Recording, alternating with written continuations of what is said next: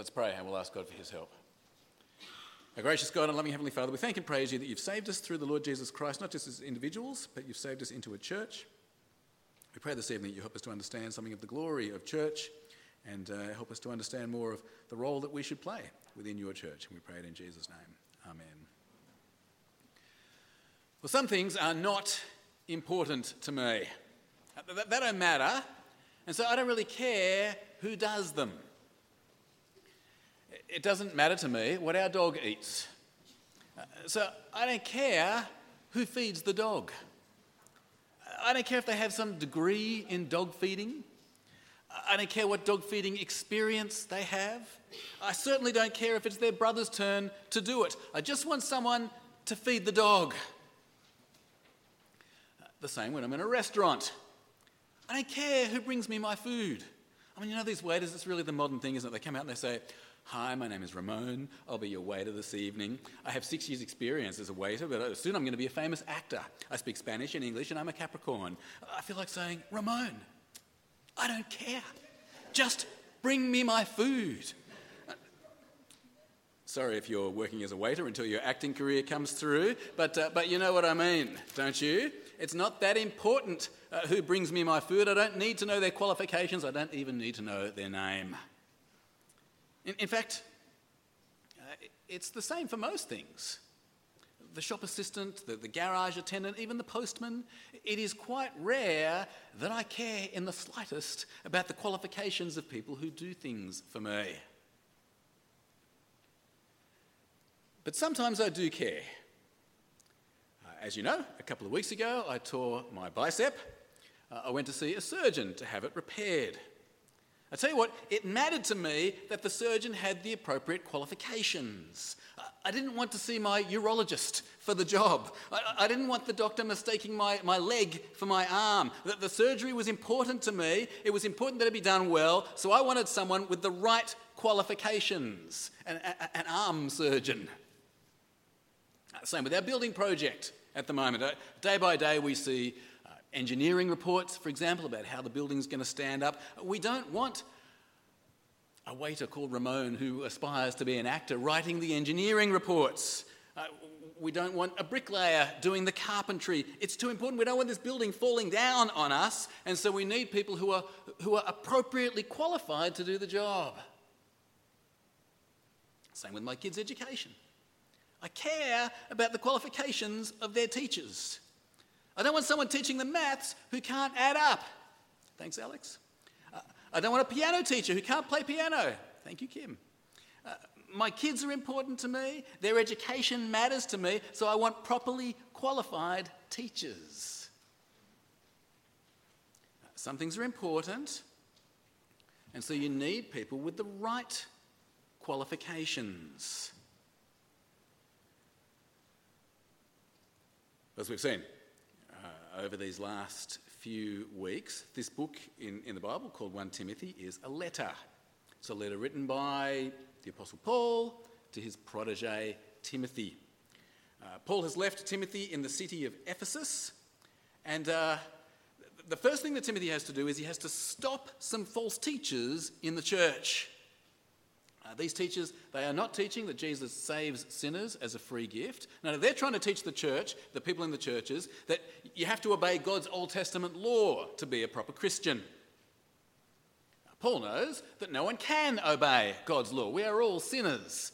And Paul knows from personal experience that Christianity is all about Christ Jesus coming into the world to save sinners. And so Timothy has to stop these false teachers, remove them from their position, and he has to keep on commending the message that God saves sinners by grace through Jesus. Chapter 2, Paul discusses some other things that should happen in the churches that Timothy is looking after. He says that Christians should pray. If Christianity is really about God's grace, if Christianity is really about God saving sinners, then the natural response of Christians should be to pray to this God. Paul then speaks to Timothy about the women in the church. He says, first, that Christian women should focus on serving Jesus, on trusting and serving Jesus, and not on their external appearance. And he also says that Timothy should not be appointing women to take the place of the false teachers. Women should not teach or assume authority over the churches. Well, now as we come into chapter 3, Paul speaks to Timothy about who should be appointed to teach and lead the churches. The people that Paul calls overseers. Now, the first thing that Paul says is that being an overseer is a good thing. It's a good role to aspire to. 1 Timothy chapter 3 and verse 1. Have a look with me. 1 Timothy chapter 3 and verse 1. Here is a trustworthy saying. Whoever aspires to be an overseer desires a noble task, literally a good work. And Paul then goes on to describe to Timothy the kinds of qualities that he should be looking for in people to appoint as overseers. In summary, they should be men who are above reproach. That is, the sort of men who are not open to criticism for their teaching or for their character or for their behaviour. Verse 2. Now, the overseer is to be above reproach. And now Paul fills out what that means. He fills it out with some things they should be, some things they shouldn't be. So we start off with 6 positive qualities. So first, he should be a faithful husband, literally a one-woman man. Second, he should be temperate, not hot-tempered, not cold and disinterested, but kind of even, warm. He should be self-controlled, a disciplined, sensible man. He should be, fourthly, the kind of man people respect, someone people look up to. He should also be, fifthly, hospitable, welcoming, generous, loving to the outsider. I've run out of fingers, but he must also, sixthly, have the ability to teach other people, to teach them the truth about Jesus. Verse 2 again. Now, the overseer is to be above reproach. What does that mean? Faithful to his wife, temperate, self-controlled, respectable, hospitable, and able to teach. That's what you are looking for. Paul then describes some character traits that you don't want in overseers. He says they mustn't be big drinkers, they mustn't be violent, argumentative, kind of bullying sort of people, and they mustn't be greedy for money. Verse 3. Not given to drunkenness, not violent but gentle, not quarrelsome, not a lover of money. And then just 3 more things Paul talks about, again, positive qualities that Timothy should be looking for in the kind of men to appoint as overseers. These are things he describes in a bit more detail. Firstly, he says they should be men who've demonstrated leadership, godly leadership in their own families, because their family is like a microcosm of God's family, the church. And he also says they should have some runs on the board as Christians, not just recent converts. And then thirdly, he says they should be the kind of men who'll be a good witness to non-Christians as well. Verse 4. He must manage his own family well and see that his children obey him, and he must do so in a manner worthy of full respect. If anyone does not know how to manage his own family, how can he take care of God's church? He must not be a recent convert, or he may become conceited and fall under the same judgment as the devil. He must also have a good reputation with outsiders, so that he will not fall into disgrace and into the devil's trap.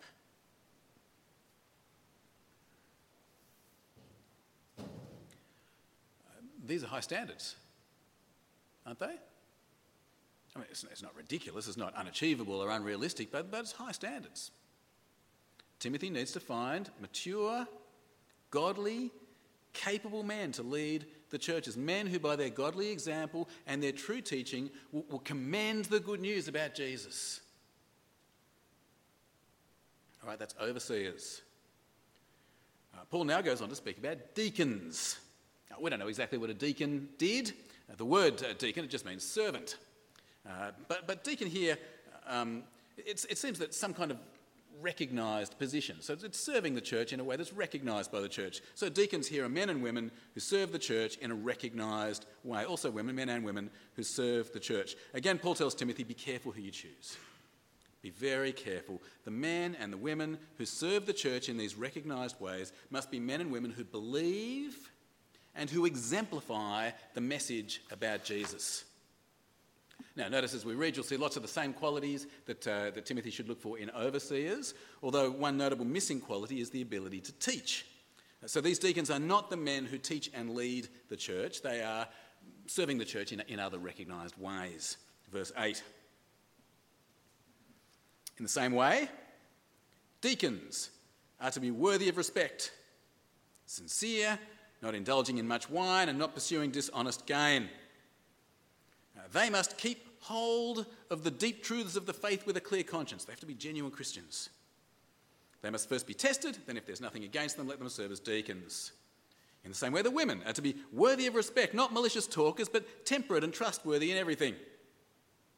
A deacon must be faithful to his wife and must manage his children and his household well.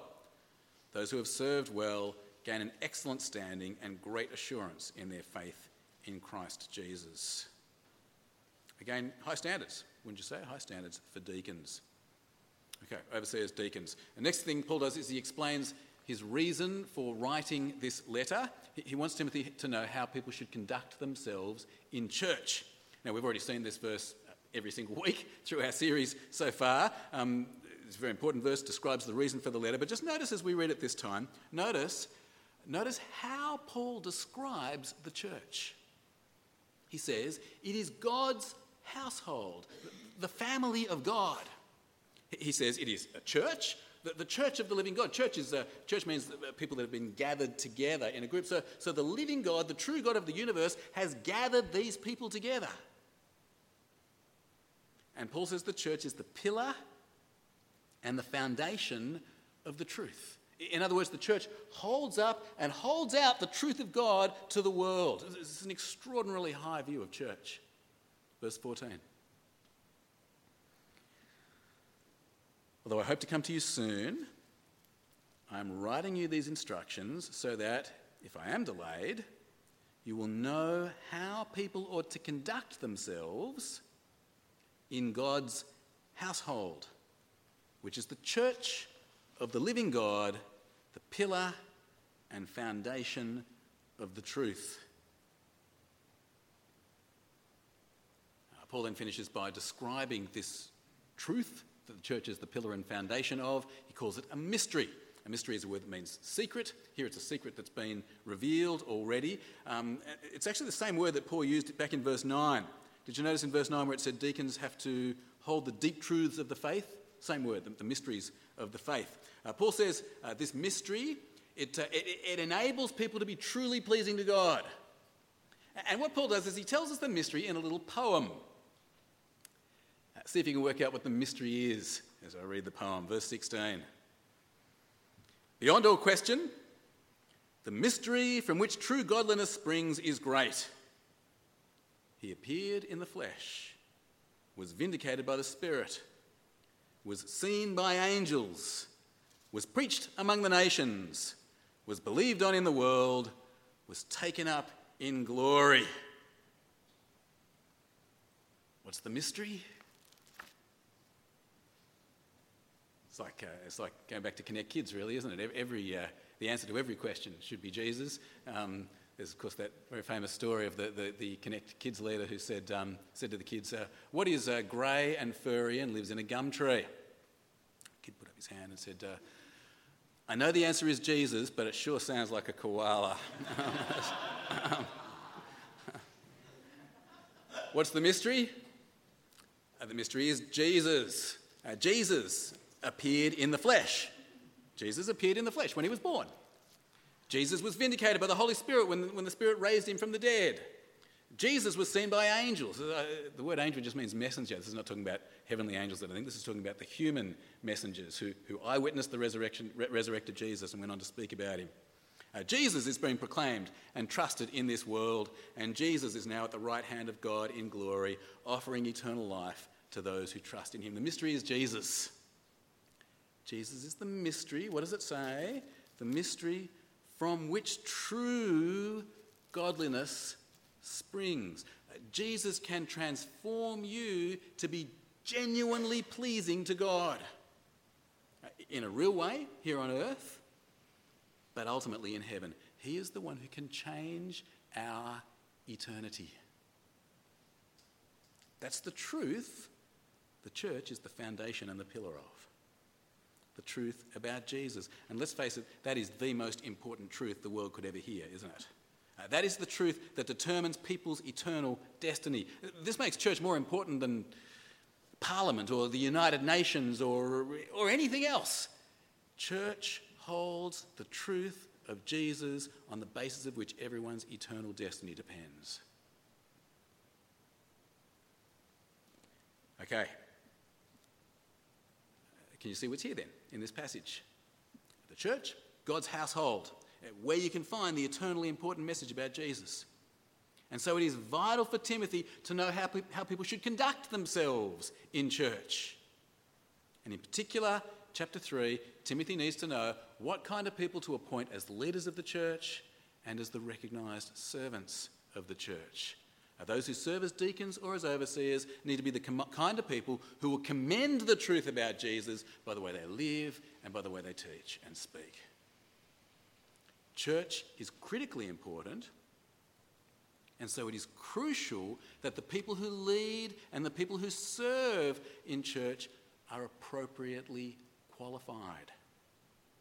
Can you see, going back to the beginning, it's not like choosing who feeds the dog. Doesn't matter. It's more like choosing who designs the building. It matters very much what their qualifications are. We need to choose carefully. All right. So let's think for a while about applying this passage to ourselves.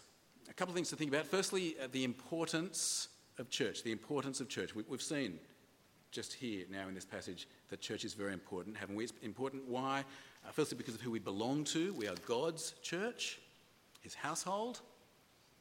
Church is also important because of what we have, the pillar and the foundation of the truth, the eternity-changing truth about Jesus. Look, I know our society doesn't think much of church. I know our society thinks church is at best irrelevant and at worst some place of evil and hypocrisy. We're seeing that more and more. Our society's got it wrong. But I suspect it's not just our society that undervalues the church. In our frantic, modern, individualistic culture, we can often undervalue church as well. It becomes a bit of an optional extra in our busy lives. What about you? Do you recognise the importance of these people gathered around you week by week? These are God's people. He loves them passionately. What did Paul say to the Ephesian elders in our other reading, Acts chapter 20? This is the church of God which he bought with his own blood. What an extraordinary statement that is. God forbid that these people should be exploited. God forbid that these people should be abused or taught a false gospel. These are God's precious people. Also, do you get the importance of the message that the church has? Do you get how much we need this message? Do you get how much the world needs this message? The world desperately needs Jesus, and church is where they can find the truth about him. They won't find the truth about him on the TV. They will find the truth about Jesus in church. Can you see then how important it is that we be the kind of healthy, functioning church that can faithfully show and tell Jesus to the world? Can you see how important it is that we be the kind of church that will be a faithful pillar and foundation of the truth? Because of my arm, this week I've been using dictation software to write the talk this week. Can I say I don't like dictation software at all? What it writes down bears no resemblance to what I say. I don't have an accent, and dictation software should recognise that and just say what I say. Actually, this is not on the script, but during the week I was writing an email to someone, and whatever I said, the computer said the exact opposite. So I'd say something, say exactly that. Like, you stupid computer. You stupid computer. Just get it right. Get it right. No. And finally, after about half an hour, I managed to write this email. And I said love, and it wrote love. And I said Jeff Reed, and it wrote just rude. I am sure there's a little man in India on the other end of my computer just having a laugh at me about that. Anyway, because of my arm, I've been using dictation software to write this talk. And every time this week when I've said the pillar and foundation of the truth, my dictation software writes the pillow and foundation of the truth. Friends, I hope that's not us. Asleep on the job. Not the pillar of truth, but the pillow of truth. God, the message that the church has, it's too important. God forbid that we should get it wrong. God forbid that we should fail to hold up and hold out the true Jesus. God forbid that we should actually put people off Jesus by our sin or by our disunity or by our just sheer apathy. How is it that we think the world will recognise the importance of Jesus when we are so apathetic about him? Church is the most important institution on earth. We need to recognise that. That's point number one of application. And I think if we do recognise this truth, I think it should have two important implications. An important implication for church, for us as a church, but also an important implication for us as individuals if we recognise the importance of church. First implication of recognising the importance of church is for our church. Church is vitally important, and so as a church, we need to follow what it says in 1 Timothy chapter 3. We need to choose carefully those who lead us and teach us, and those whom we recognise as servants of the church. We need to choose carefully. We need to choose people who are genuine Christians. We need to choose people who by their lives can set an example of godliness so they're not bringing embarrassment upon us or upon the name of the Lord Jesus Christ by their behaviour or their false teaching. Now, this applies to a greater or lesser degree in every area where we recognise people as serving in the church. But in our circumstances, it especially applies to pastoral staff, to elders, to Bible study leaders, and to those who lead our youth or children's ministry. It is vital that those who serve us be properly qualified. Qualified in the sense that we've read this evening in 1 Timothy chapter 3. In this last year, we've established a thing called Serving 2018.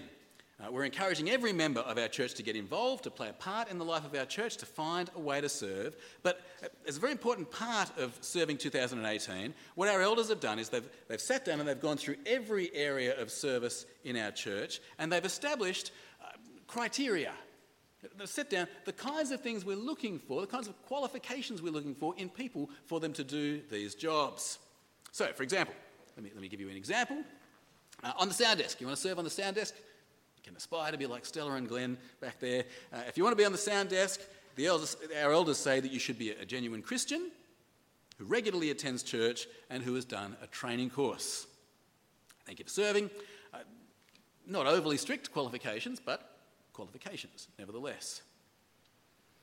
Well, here's another example though, qualifications for an evening Bible study leader.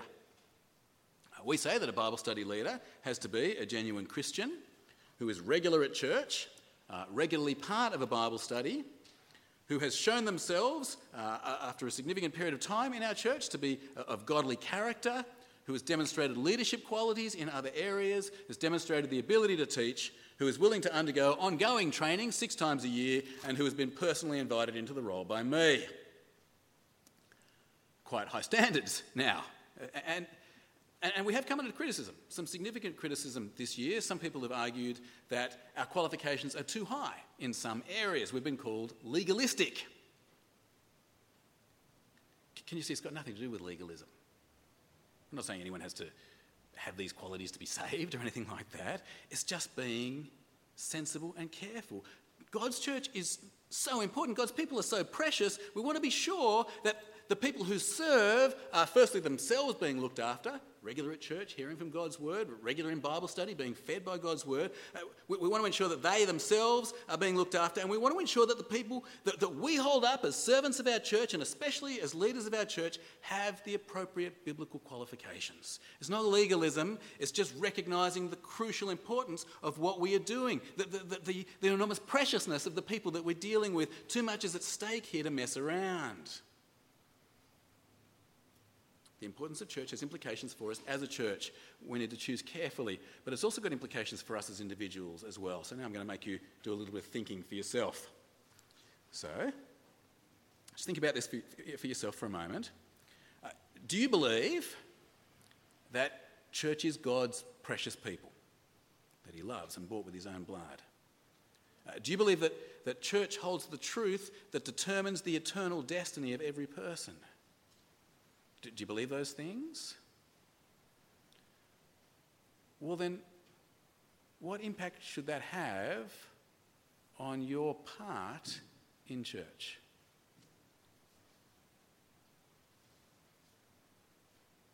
It's obvious, isn't it? If you believe that these are God's precious people and that the truth is in Jesus, then you want to be involved playing your part so that God's people can know Christ and commend him to the world, won't you? You want to be in there, boots and all. And so the first thing that you'll need to do is be at church. Be at church. As our church grows, we're trying to find better ways to keep track of people, to help us welcome and look after everyone, to know when people aren't here so we can send you an email, make sure you're okay, that kind of thing. But one thing that we've found is that on any given Sunday, about 1/3 of our people are not in church. 1 in 3. Now, the reality is, many of us are at church kind of 9 times out of 10.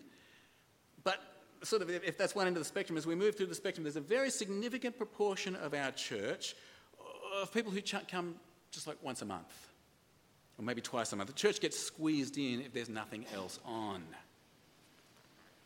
Friend, if this happens to be your once a month, I'm going to say something quite rude to you. I'm sorry if it's rude, but I'm just not convinced that that is the habit of someone who understands the importance of church. Not convinced. I think if you really understood the importance of church, you would be here week by week unless there's a very good reason not to be. Don't you reckon? You can't get involved if you're not here. What else?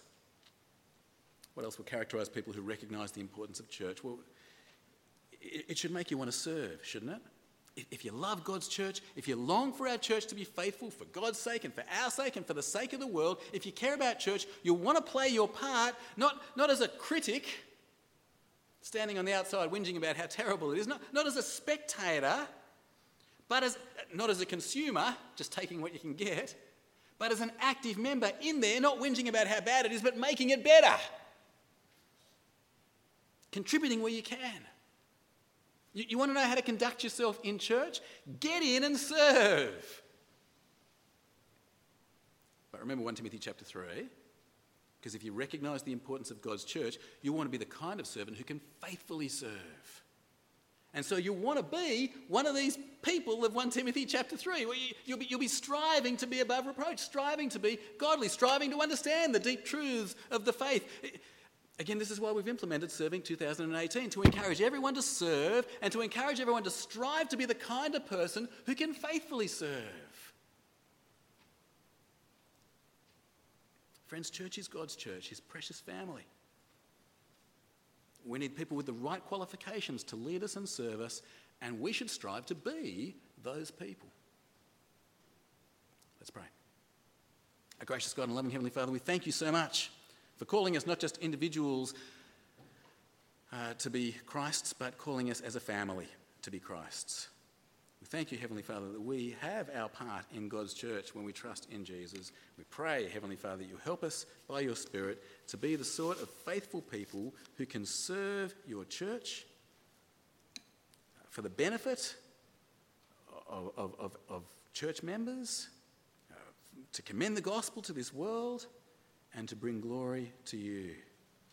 Father, we pray for those who lead and serve and teach us in our church, that they would be faithful, that our church might be truly a pillar and foundation of the truth. And we pray it in Jesus' name. Amen.